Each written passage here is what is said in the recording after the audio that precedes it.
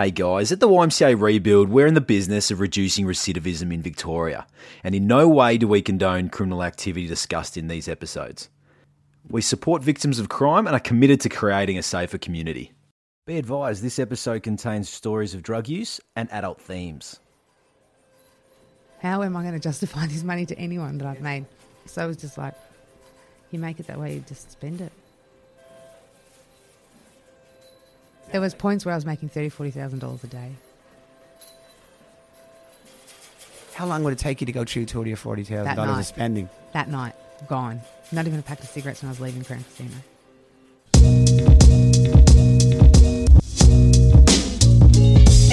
Welcome to A Time to Rebuild, the podcast that explores the impact of crime from incarceration to positive transformation and everything in between.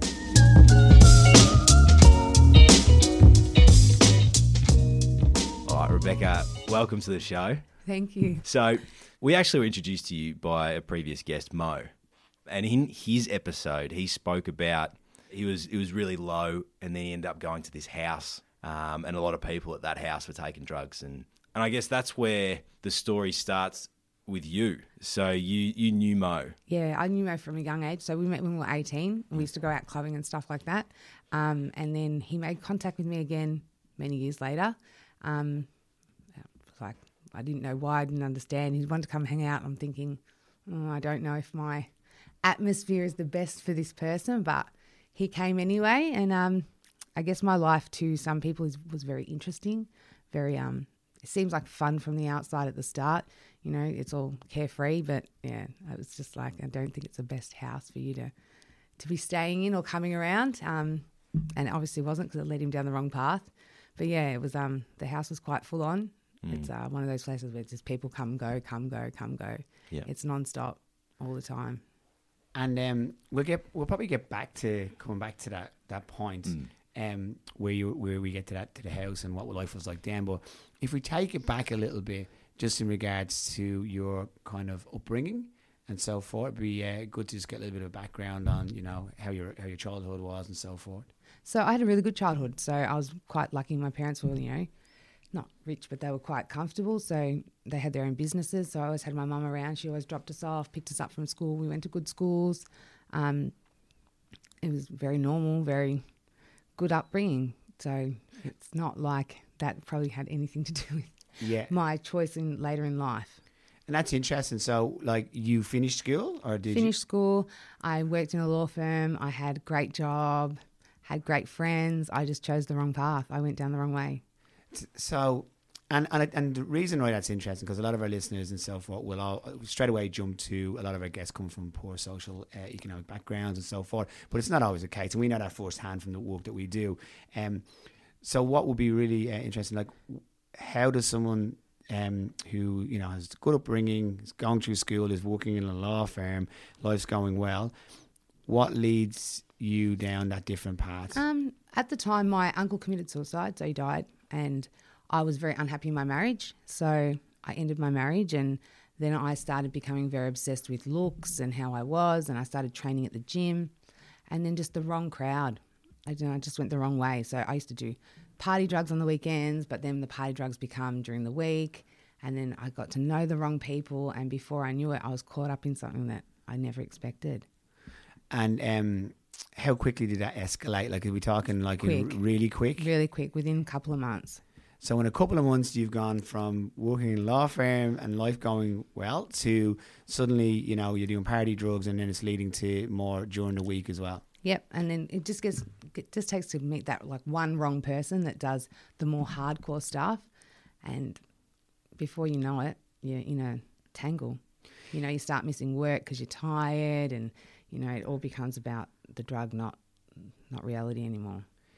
Do you think that certain personalities can do that? Like, is your personality an addictive personality or something? Or extremely. So if I do something, I do it as hard as you can possibly do it.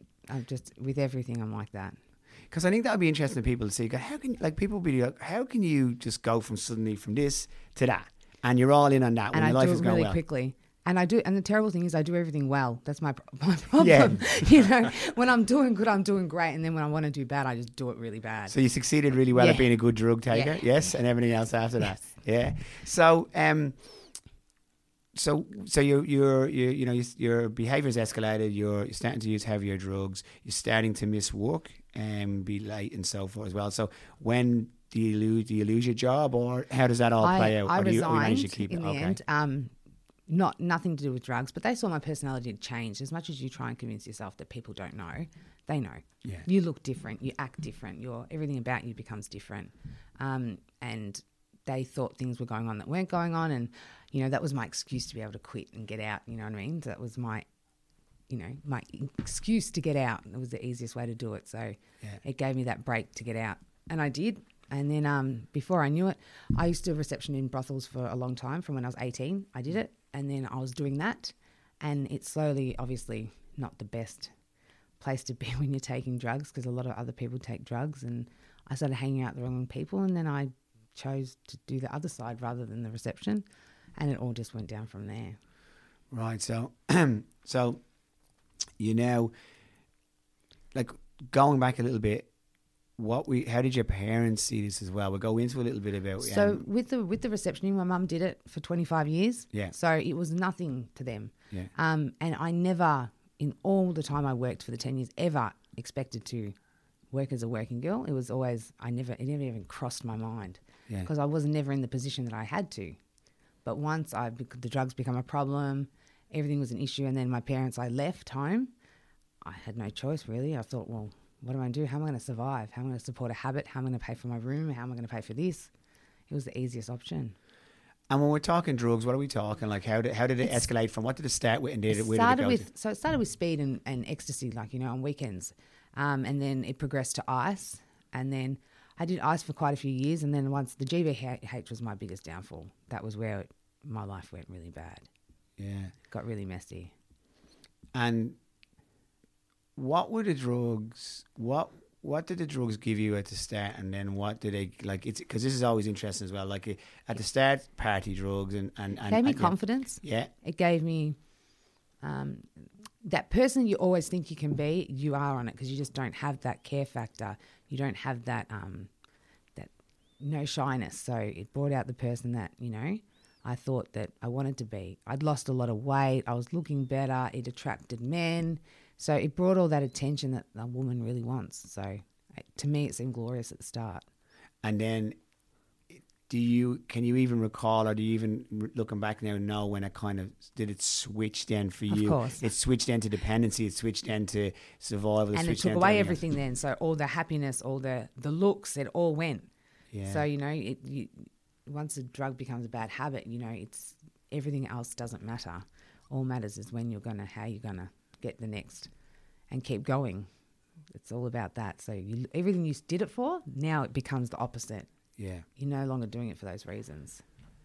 And I'm really interested as well, Rebecca, like, so obviously you moved from the reception in the brothel to you know, the other side, as you said, and your drug use is really like spiraled as well. Is there a sense there then, do you get to a point where you just, one relies on the other, but you're in a trapped kind of bubble, like the fact that the drugs, you're using the drugs, your work is paying for your drugs, the drugs are used to help you with the work. Is that correct? Correct. And it just becomes a vicious cycle. As much as you try yourself to convince yourself it's not, I could never work straight. Yeah. In reality, I just couldn't do it mentally. It's just not. It's not easy. It's not something that, you know, everyone can do either. Even on drugs, some people can't do it. It's a job that's very, you know, only for certain girls. But like, it probably wasn't, the drugs and the work weren't the big issue for me. It was once I started meeting the wrong people. Yeah. So I started dating someone who wasn't very good to date, and that brought crime into my life because he used to do crime to survive. So that's probably the biggest downfall is once you start to meet the wrong people and you start to hang with the wrong people, because you just, so quickly it all just happens. You don't even know it. When you're on drugs, one day is like 1 year. Yeah. Because you hang out with someone, you know, a normal person meets someone, you meet them the next week for a coffee where you're with that person 24/7 straight away. Yeah. You don't sleep, you don't So you get to know them. It's like knowing them for a year. So everything becomes very involved very quickly. And what about your old lifestyle? It kind of sounds like you leave a little bit out behind, because I know, like, from people that get heavily, into substance use and so forth, they have this other side of their life, which is probably what was their positive side of life, which would have been friends, work colleagues, family. Does that all completely? Did you still have connections there, or do you completely? At the start, a lot of people tried to keep connections with me, but then it just became impossible because I didn't want to see them because I was no longer in a state that I wanted people to see me like that. It's you become a different person. So as much as your friends want to, it's very hard. You can't really have a friendship with someone that's, was living the life I was living. Because I was pretty full on. When I got into it full on.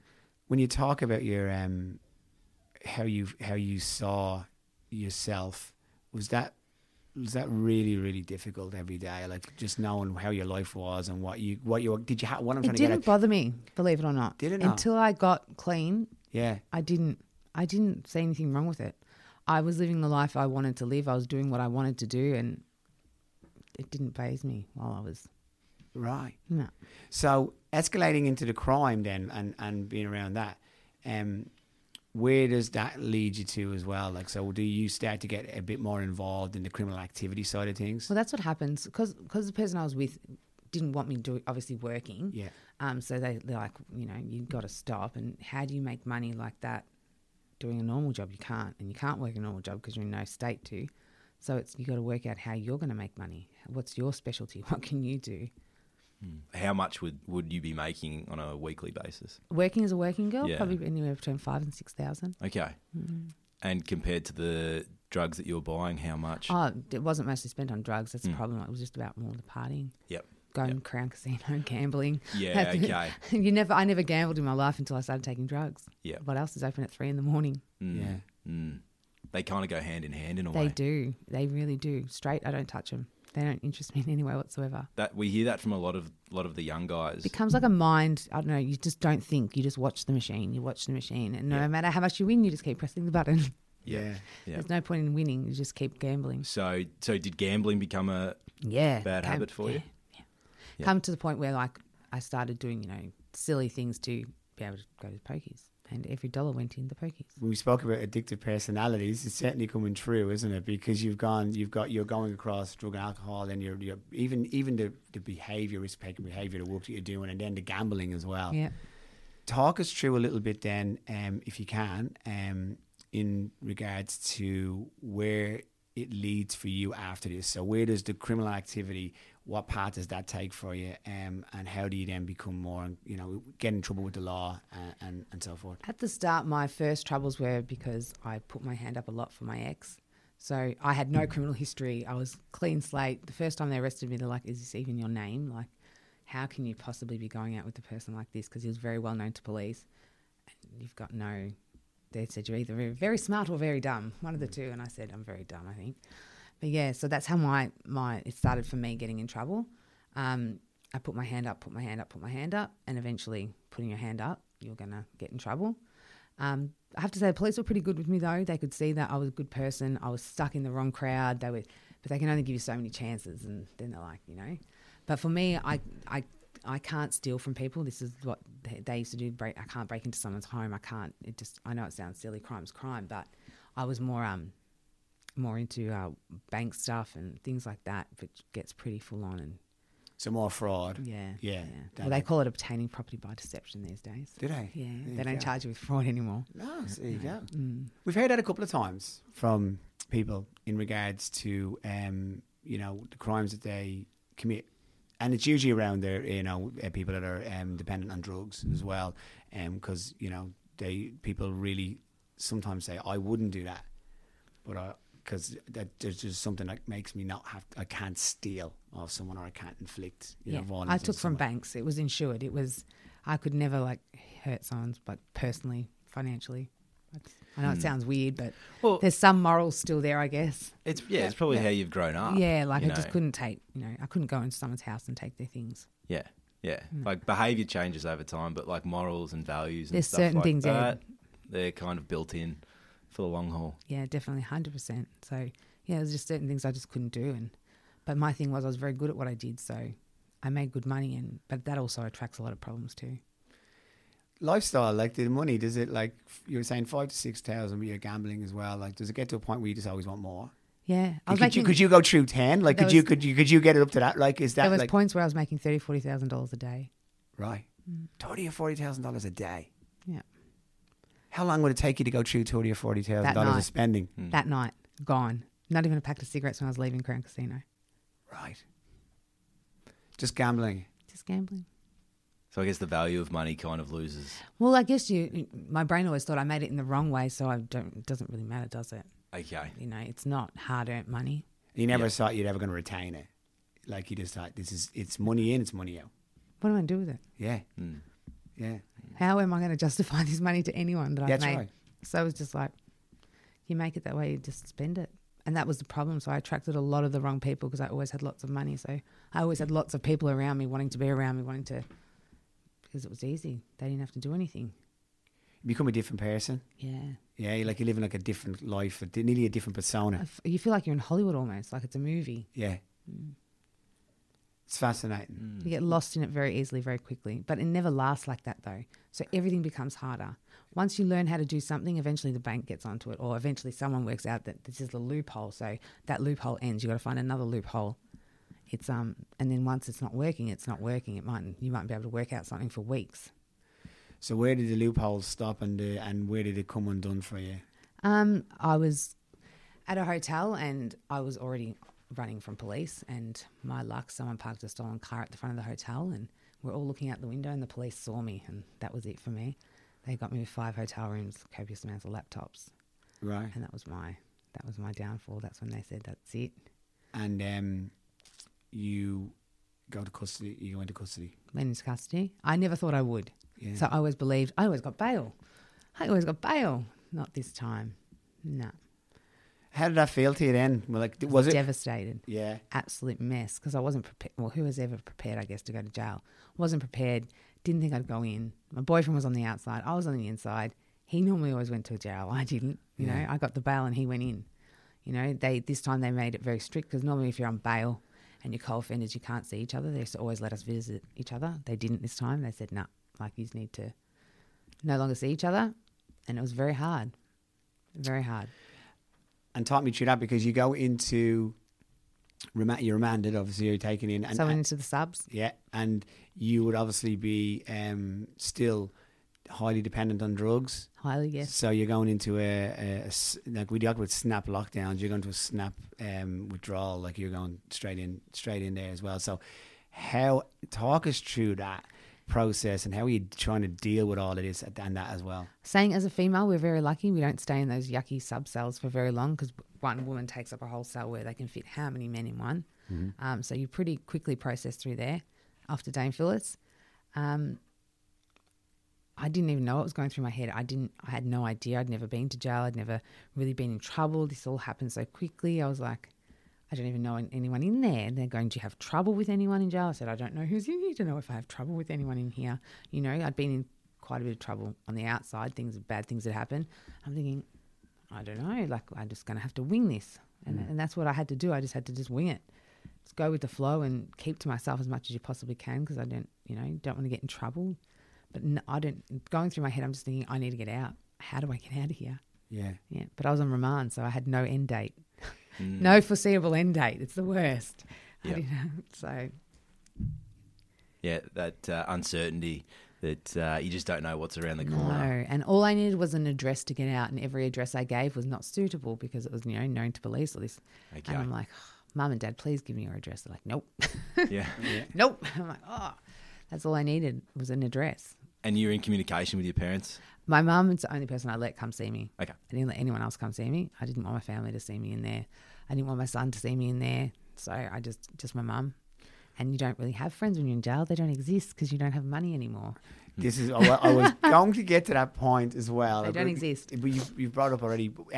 Just stepping back a little bit, you also have a son. Yes. Yeah. And what age was he when you were incarcerated? Well, 2014. He's 11 now. I'm not very good with maths. He was young. Probably 4. 4. Yeah. So, and then you went to prison. So your mum visited? and not your son, is that what you said? Yeah, I didn't want him to come in there. I didn't think it was a necessary thing that he needed to know. He's worked it out now, though. He's very intelligent. No one's told him before, but he's worked out that mum's very different to other mums. Yeah. Mum's not the same. Yeah. So what in prison then? Talk us through like what it was like in the prison for the time that you were in there for. Can I say, living the life that I was living, not much sleep, always running around, always chasing a dollar. It's actually time to actually calm, relax, get off the drugs, get a clear mind. Think about things and what you're doing and what you're going to do when you get out. Whether you stick to it is another story. Yeah. But yeah, it's for me, it was probably a bit of a blessing in disguise because I didn't stop from the day I started. So it was time for my body to wind down and think about things. When you were sitting there, do you go, well, I can't keep living like this? Or do you think, no, I'm going to do this a bit differently when I go out? I'm doing it differently. I'm doing it a bit smarter. Yeah, that's right. I wasn't ready to stop. Yeah. No matter what they gave me in jail time, I was not stopping. It wasn't my time yet. I still thought I had time to. The lifestyle, I'd have to say the drugs are probably not the hardest thing to give up. It's the lifestyle. It's the doing what you want, when you want, how you want. No one to answer to, no one to speak to. Like, you do what you want at your own pace. Yeah. That's the hardest thing. And there's always something happening. Life to me is very boring outside of it. Yeah. So how long did you spend in custody? 6 months. 6 months, and then released to the community on order?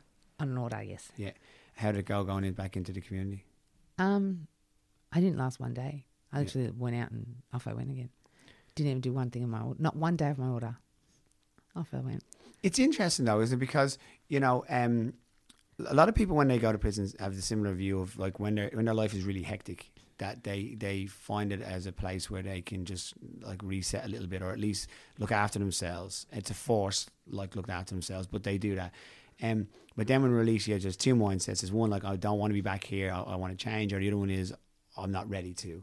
And obviously you're in that second category, you're not ready to, and you're straight out and you're straight back to it. What happened when you went to custody with your son? Did you lose custody of your son? No, so my son always stayed with my mum and dad. So when I moved out from day one, I never took him with me because I knew what I was going to be doing was not anything, shouldn't be near him. So he was always with them. They didn't have legal custody though, so I willingly signed over. So I didn't fight the battle or anything like that. I willingly, because I knew it was the best thing for him and I didn't want him to end up obviously in the system. So, yeah. And would you see him when you were, like, would you see him regularly even when you were, like, not in a very good state? When I was in a really bad state, I saw him, but not regularly. Yeah. I just couldn't get there. No matter how hard you try, that day you've planned to get there or you try and get yourself all organised, something happens that you don't make it. There's this kind of lure to this lifestyle and you're living it and all that. And there's this other side of it where, you're not having kind of your relationship with your son and so forth like that. So, did you ever in them times have them moments and think, what am I doing? Like, yes. Like, how rich is that lifestyle when the biggest value that you have is here, but you don't have it? And that's the thing. You think to yourself, how do I think like this? Yeah. Why does my brain work like this? That I choose to go and do this when I have a child sitting at home. Like I don't even know. I can't even explain why your brain thinks like that. Yeah. Because there's nothing great about it at the end of the day. But at the time, it seems like everything else is more important. Everything else is more important. And you don't want to face reality either. And that's the key, isn't it? Like you're living, I think that for the listeners as well, you're not living a normal lifestyle. You're living in a total, the reality is gone, like some ways. It's just completely a facade and it's just something that you're in and you just keep living it. Mick. Mark, what's on your mind? My wife's furious at me. Again? Yeah, again. What have you done this time? We don't have a chopping board. This is the thing. Right. So I'm just straight on the counter.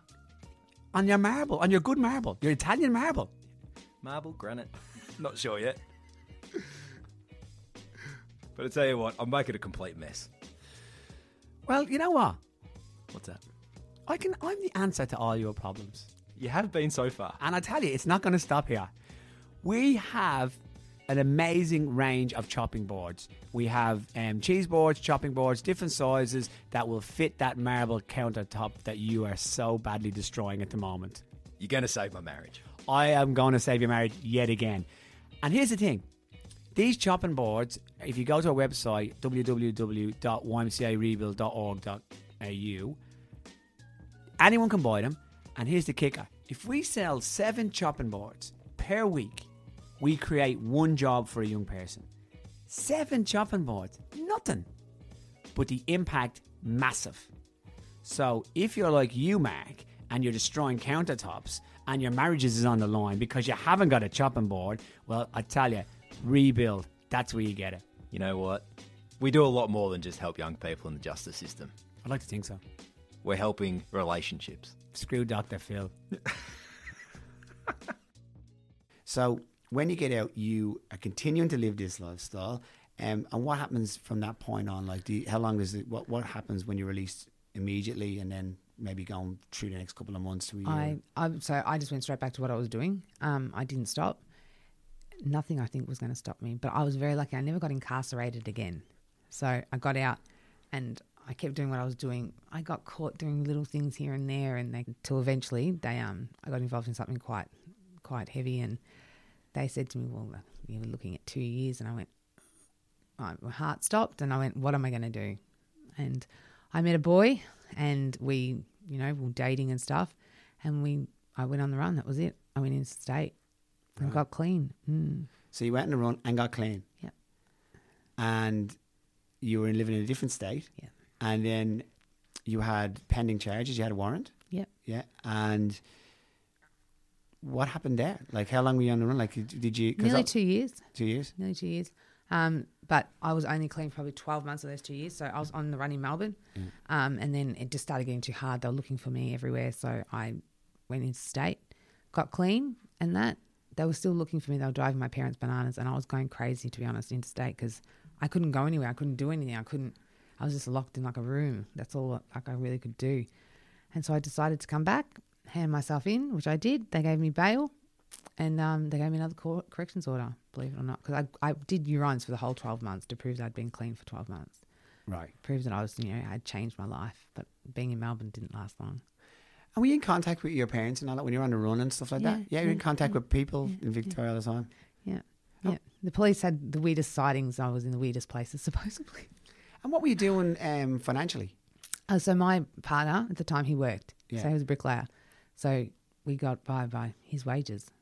And did you move around a lot, or were you using like a one? Yeah.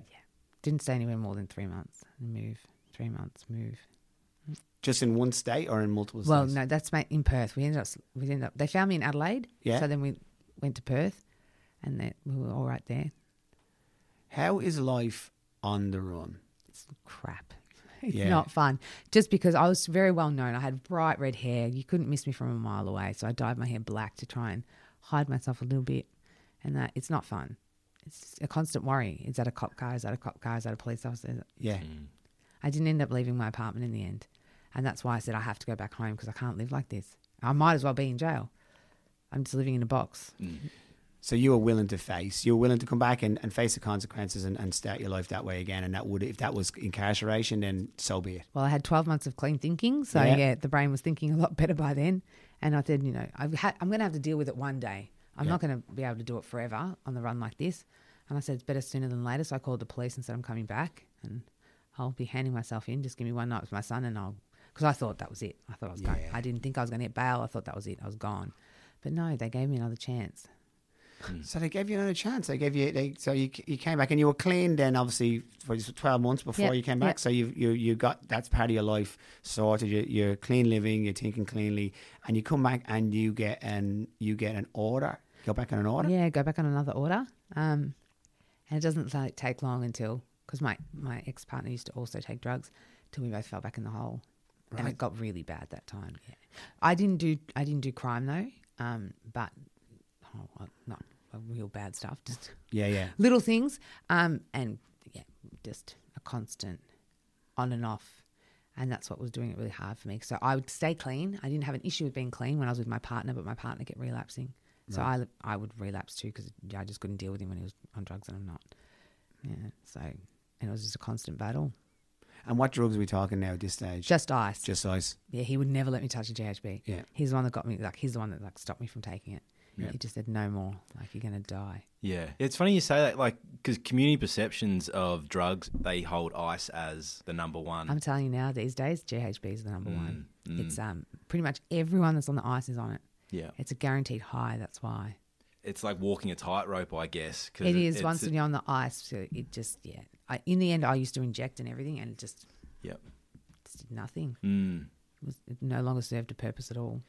Do you look back on your? Do you look back now? Because we'll talk about where you are at the moment as well. We'll get to where you're going really well now, and where life is well. So you're back. You're back in Melbourne. You're using again, sporadically on and off, as you say, and that as well. But so you're on an order. You breached that. Yeah, for me, it was more they wanted me to do rehabilitation, Right. And community hours.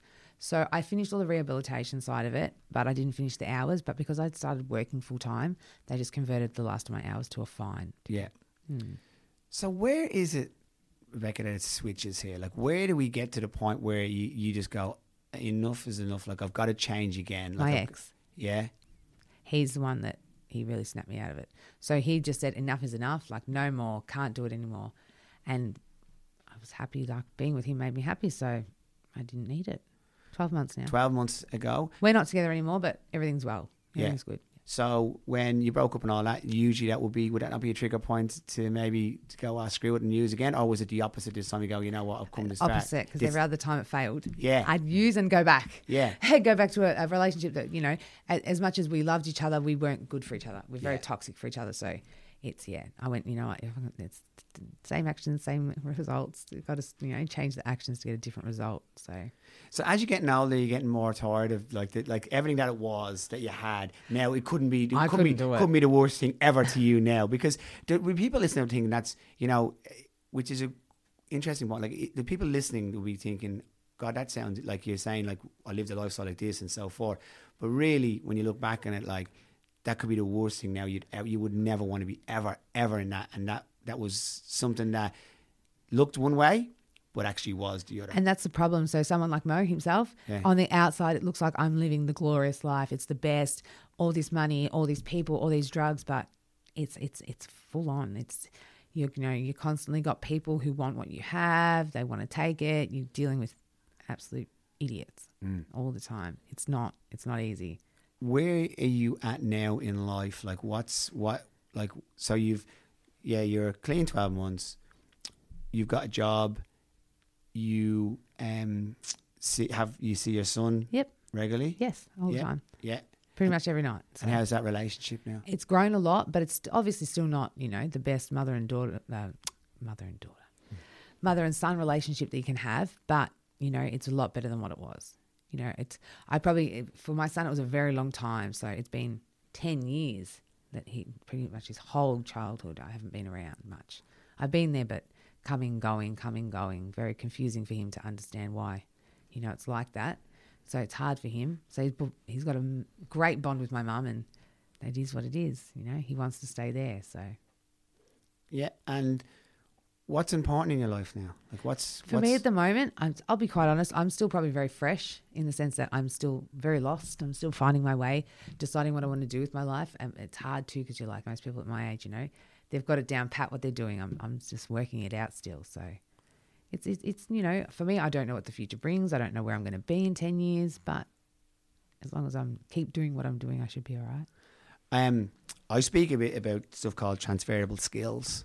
And it kind of dawns me a little bit that you've probably got a lot of transferable skills, because you obviously, smart what you do, and your criminal activity, unfortunately, your smarts were good for that in some ways, but it seems like that you've got a lot going for you that you could channel into other ways. Trying to find what they are now. That's the thing. Make it's sure fine. they're legal as well. But yeah, I feel that that you've got a bit there that you can continue to explore as well.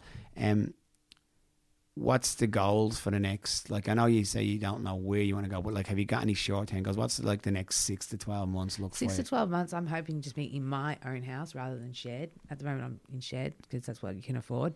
I definitely want to progress in my career, but it's very hard because of criminal history, so I can only do so much. It holds you back a lot. That's why now I think to myself, why did I do it? But, it is what it is. So you just got to take it as a grain of salt and keep going. But yeah, I really love being in community health though. I'm in real estate now. I was in community health. So maybe I'm going to go back there and maybe go further with it. Maybe do some courses. And What was it about community health that you enjoyed? I love the fact that I knew most of the people and they walk in and go, what are you doing here? Why? You have a job. And it's good to, I think it's refreshing to let them know that it's possible. You can do it. Like if you really want, you can change your life and you can go somewhere with it. And it doesn't have to always be bad. Yeah. Yeah. There's possibilities. You just got to, it's hard work. Don't get me wrong. Like it's not, I'll never say it's easy. I've fallen over that many times, but you just got to pick yourself up and keep going though. And not dwell on the mistake and just move forward. And we help a lot of people with employment, and that's what we do in our social enterprise rebuild and also in the Bridge Project as well for many years. And speak to a lot of employers about giving people an opportunity. It sounds like you had employers that gave you an opportunity, and have you got full disclosure on your background? Yeah. Yeah. Well, I found with myself, it's just easier. I think hiding it shows that you haven't changed. Whereas once you're quite open with who you were and what you've been through, it's a lot more easier. I just find it's I don't want someone to find out later and then go, oh, who's this person?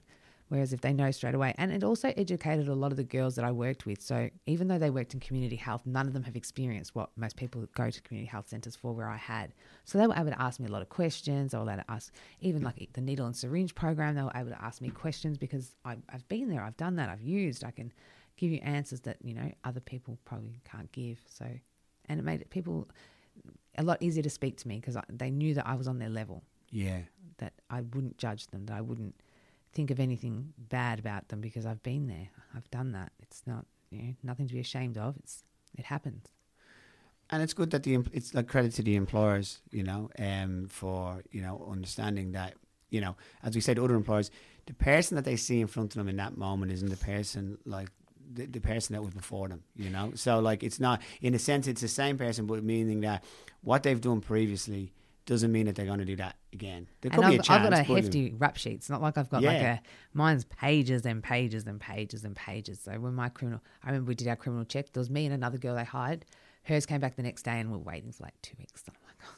You just come back in a binder. Yeah, pretty much. And then they sat down and they said, like, we still want to give you a go. Like, it seems that you've changed your life around and that's what we're about. We're about second chances. So what did that mean to you as well when they said they would give you a go? Like, did you feel that you weren't going to get that? I honestly didn't think. I thought because they knew I had a criminal history, but I thought once they read the charges, they're going to be like, this girl doesn't look like what she. Yeah. On paper, she's a completely different person, and I am. Like it's that person that 10 years of my life, I was somebody that, I don't think I could be that person again ever. It's you got to be quite cold and quite cut off completely. Emotionally, you can't just be like that. And you would say you're not that person? No, not now. 100% not. But you probably weren't anyway before. You probably just went, do you think that you were more of that or the actual, that 10 years, just you were a different person? You did what you did, how you had to go about it and so forth. Yeah. But behind all that, the person that we have sitting in front of us today was always there. Yeah, I guess, you can say that, but I look back now and I think, who was it? Who is that person? Because I was never like that. I was always such a soft, quiet, very anxiety person, and I just wasn't back then. I just didn't care. There was no care factor. There was no worry. There was no what the consequence was. I didn't care who it was, who you are. I did what I did. And, with any kind of substance use or any kind of long-term kind of drug habits and so forth as well, like you're still working on yourself. Yeah, it's still a challenge. I think it's a challenge for the rest of your life, especially when I got so well known in the scene that everywhere I go, I run into somebody that knows me. So it's very hard, in that sense that I don't live that life anymore. I don't. Some people don't get it. They insist on like, oh, I don't. It's not interested. But it just takes that one bad day, and that's what's happened before. That one bad day, that one bad moment. You think, oh, yeah, why not just today? And what stops you now? Now I've done it so many times now that I'm going to just do that one day, and it's never, when I do one day, it just doesn't stop. It goes for months on end. It's just like, I know where it's going to end up, and I don't want to end up in jail again. And I don't want to end up, living a life where you don't know where you're going to live the next day, or you don't know where you're going to get money the next day. I'm over it. I'm too old. Had enough. What would you say to any listeners here, any parents who kids could be living the same or similar lifestyle from what they see or what they listen to here that you were living? What advice would you give? Don't give up, but don't be annoying either. I found the more my parents pushed, the more I moved away because I didn't want to hear it. Like, I wanted to be in their presence, but I didn't want to be told either. Like, we already know. I knew what I was doing wrong. I knew what was happening. Them going on about it wouldn't fix it. Just let them enjoy the time that they do spend next to you. Yeah. Let them just be there in that moment and let them enjoy it, because it'll make them come around a lot more. It'll make them be around a lot more, which means it's a lot more time out of the scene and away from the drugs. So let them enjoy. And you have a good relationship with your parents now? Yeah, with my father, yes. My mother, probably not so much. She's a bit more over it, I think. I put him through a lot in the 10 years. A lot. Missing for months on end, and they didn't know where I was, what I was doing, if I was alive. They've put me missing numerous times because I just go off the grid because I could. I just did. That was my real bad times, when I was just in no state to be seeing family or even speaking to them. So... Do you see it through their eyes sometimes, though? Can you see why they why? Of course. Yeah. And my mum's more of the cold-hearted sort of, love. That's just my mum. My dad, he used to be like that, but he's become very soft over the years as he's gotten older.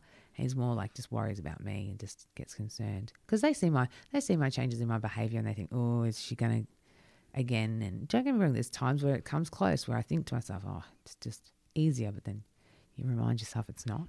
Yeah. You think that right now, that's your addiction side trying to convince you that it's all okay. There's a reason to do it. Yeah. And you have, I suppose you have a son who's, needs his mum. Yeah. And that's the thing. Like, it's been so hard for him because I've come and gone so much. Like, I've got clean, I've come home, I've gone again, For him, it's, it's hard. He just doesn't know where his mum's going to be all the time. It'd be a battle as well for you. And I'm like, I can only imagine this, but like, you have an out sometimes, right? Because when you're having a hard day, correct me if I'm wrong on this one, like people expect it obviously sometimes to relapse. So it's just easy if you go, well, this is what they expect. I'll just give them what they expect because this is who I am. It is. And that's what my answer used to be. That this is who I am. This is how I deal. This is what I do. I self-medicate. I don't want to deal with my issues. What issues they are, who knows? That's the problem. My parents used to always say, why do you do it? I said, if I knew the answer, I wouldn't be doing it, would I? Like I'd fix the problem. I don't know what the problem is. I don't know why I go back. I don't know what causes it. It's like a switch in the brain. It's an instant decision. But before you're going to do it. It's hilarious because you pack a bag, this, that, like you're going for 3 days. You only meant you're going for coffee. You are subconsciously already prepared to go and do what you're going to do, before you're doing it. So what's your life now? What do you do in your life to fill up your time? Life is very quiet now. I try not to do too much. I'm at that point where I'm, obviously been clean for so long, but I'm still very cautious. So I don't like to go out drinking because it can cause me to, if I drink that little bit too much, the brain doesn't think properly and you go and do something silly. So I'm very cautious as to what I do, where I go, who I see. So it's more just about probably family, home. I'm home a lot. I enjoy my own company. And you have a connection with friends again? Have you reconnected with other ones, or are you just, that's something that you just... My old friends find me very hard to... there's nothing in common anymore. So they don't understand the life I've lived, what I've been through. And then obviously my old friends from drug scene are not the type that you want to be hanging out with because we no longer have anything in common either. The only common denominator was drugs. Yeah. It's not so much glamour. Yeah. No. And it's not so much connection, and it's not so much people looking after you. It's quite... It's all about yourself. Yeah. How you can... and that's why I didn't do very well because I wasn't that type of person. I was always very giving, very...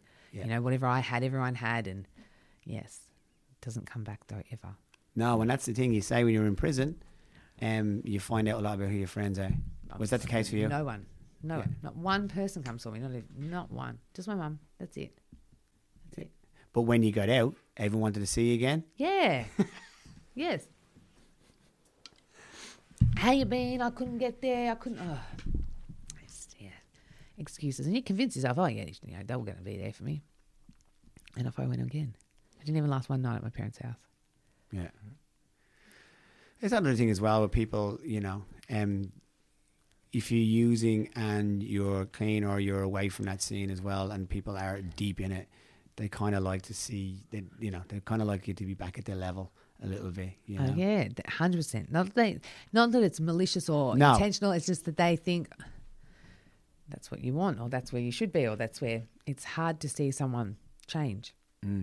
I still have heaps of people that message me. Probably the biggest downfall for me is social media. I shouldn't have it. Right. I should not have social media because that's where people contact me. It's the only way they can. They don't have my phone number, but they can contact you on social media. And they message you, what are you doing? Got to come out. And sometimes that boredom to you goes, maybe I should. And then you go, oh, no. Reverse back, I can't go there because what's going to happen if I go there? Do you message or do you contact back? Like, do you? I'll talk. I talk to some people still. But it's a very fine line. You tread very, you're on a tightrope. You've got to be very careful. It's I don't recommend it for everyone. Not everyone can do it. I truly believe, even for myself, like you should cut it completely. You need to cut the cord completely. That's probably my, mind, back in my mind, like, who knows? I think to myself, it's been 12 months. Tomorrow might be a bad day. That's why I keep my contact. It's silly. It's me still dealing with addiction. Yeah. Not letting it go totally. Is there anything that you can turn your addiction into that's a good thing? You got addiction personality? I try. So I go to the gym all the time. I do all those sort of things, Yeah. But it's hard. I like to hear what's going on sometimes, hear the stories and I think, wow. Thank God I'm not there Thank God. anymore. That is exactly right. I think to myself, did I actually believe these stories that I used to tell when I was off my head? Because they don't make any sense. When you're straight, the stories make no sense whatsoever. I'm like, wow, what happened? But So as someone that's, I guess you've worked in community services and you've also had the experience that we've just talked about. What do you see that needs to change or needs to be added to our I guess healthcare system, justice system? I think it's really, really hard. I think we're given up on too easily. Yeah. So it's just they're too hard. It's too hard to push aside. I think we need to try more with people. So I was clean for 12 months and then they put me in community corrections orders with people that I used to use with to do my hours. You're putting me right back where I was. And that's how it's happened because I'm going every day next to people that take drugs that I used to take drugs with. Yeah. They don't. I know it's not easy. You can't give everyone different things, but I think they've really got to restructure the whole thing. Your corrections officers got that many people they have to see. They've got like half an hour once a week of your time. You go in there, they talk to you. They don't really know what's going on. They don't understand that's anything about your life. And then their officer gets changed because they get moved to another location after you build up rapport with them. It's really hard. It's I think corrections orders are a big setup for failure. And once you fail, you think, what's the point? And you just keep going. It's very hard to succeed, especially when you're battling homelessness, drug addiction, mental health issues. It's a big. All these things come hand in hand once you get on drugs. It's just the way it is.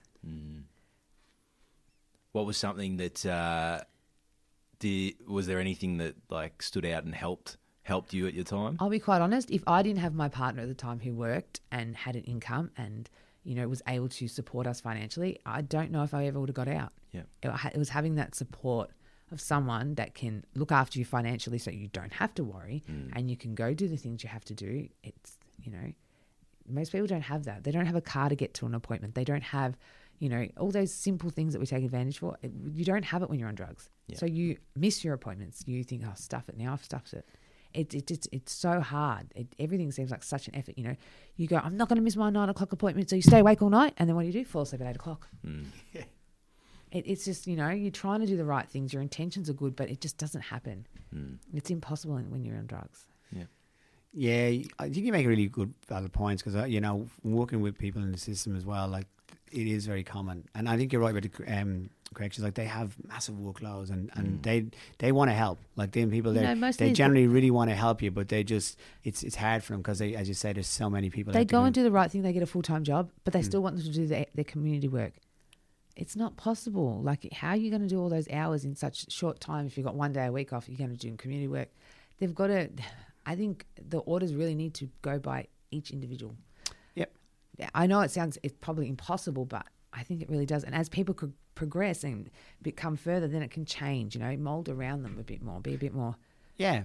I think that's a good point. I think it's trying to be flexible and adapting with it. I know because they're social enterprise rebuild, like we have young people that will be on various orders. And as an employer, we're okay with that. So we can make the time for them to go to their orders. And that's one of the parts that, people really struggle to hold down a full-time, especially a full-time job. You're right, Rebecca, because it's hard to make all your appointments and do your job and have an employer that supports that as well. And that's why we have a social enterprise that does that for that reason. One of the biggest reasons was that we could do that for them as well. And we know where they're going and we can give them time off work and they don't feel pressure. And it doesn't build to their anxiety one extra thing, as well. And it does. I'm telling you, when you've got a job and you've got to go to an appointment, they're like, how do you tell them I've got to have another day off? Like, how do you tell them? And you end up just missing your appointments because it's just easier. And then it ends up not working out well. It's a good point. I think it's something that could be, probably does need to be looked at as well. And as you say, it's individual cases. I know it's difficult for corrections. I know that they want people to succeed because that's what they're there for. Yes. They want their workloads to decrease, not increase. But I think, there probably is a little bit of a way of looking at that going forward. So it can kind of be a bit more of a flexible kind of model. People need to have their appointments. They need to do the stuff, but how do you work around do it? I ask this question at the end of every interview of everyone. So when you were younger, you were a kid or whatever, like what did you want to be when you grew up? I was not one of those kids that I wanted to be a nurse. Or I had no idea, to be honest. Yeah? I never thought I wanted to, I was one of those kids who just went with the flow. Yeah. I had no idea. Sometimes I say I'd be a lawyer, but I never really wanted to be a lawyer, to be honest. Studied it, but never wanted to be it. Yeah, never wanted to be it. I don't know. I was one of those kids, didn't have a destination. Maybe that was the problem. I don't know. We've had that a few times. I wing it too much. That's what's, But you're still on that. You have no destination still at the moment. Yeah, still no destination. It'd be harder to get to that destination if you were continuing to do what you do. So you're probably part of the way there, and you probably don't need to put as much pressure on yourself as well. I find that's the thing too. If my thing is, if I'm thinking I want to be somewhere, I really want to get there, and if I don't, I feel like I'm failing. And better if I just get better. That's all that matters. Well, that's what you're doing. You're consistently doing that every day. You're being better for yourself. You're being better for your son, your family as well. So when I'm ready to move to the next stage, I'll make that decision. Yeah, it might just present itself, But if you keep doing what you're doing, then you're obviously putting yourself in a good position when it happens to be able to take that opportunity as well. So definitely. Thank you so much for your time today. Thank you. It's been massively insightful, and I know you've been so honest and have given us a real different side of life that you've had, and I'm sure it will help others who are in similar positions or who have family members that are in similar positions as well. And you really demonstrate that you keep going, and you can change, and you are in a job, you've been employed. People know about your record. Like, these are things that people just don't feel that they can do because they go, that they'll never employ me. They'll never understand. But you're actually proving that, employers will give you an opportunity. You can get clean. You can keep working on yourself. It's never too late as well. So, wish you nothing but the very best in your life going forward. And hope everything comes the way you want it to come, and you get to, find that destination. Hopefully one day soon. Yeah. Well, thanks so much, Rebecca. Thanks, Thank Rebecca.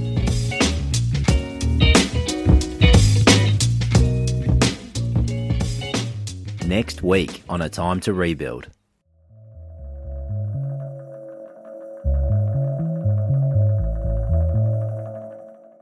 I look through there and I look at the sky and I'm like, what am I doing in here? And then from there it's just like, all right, you need to change your ways. And I didn't know I was doing 5 years at the time. I thought I was only going to do 18 months, 2 years or something and get out. And, then from there I just started thinking, all right, I need to change. I need to, start doing the right thing. And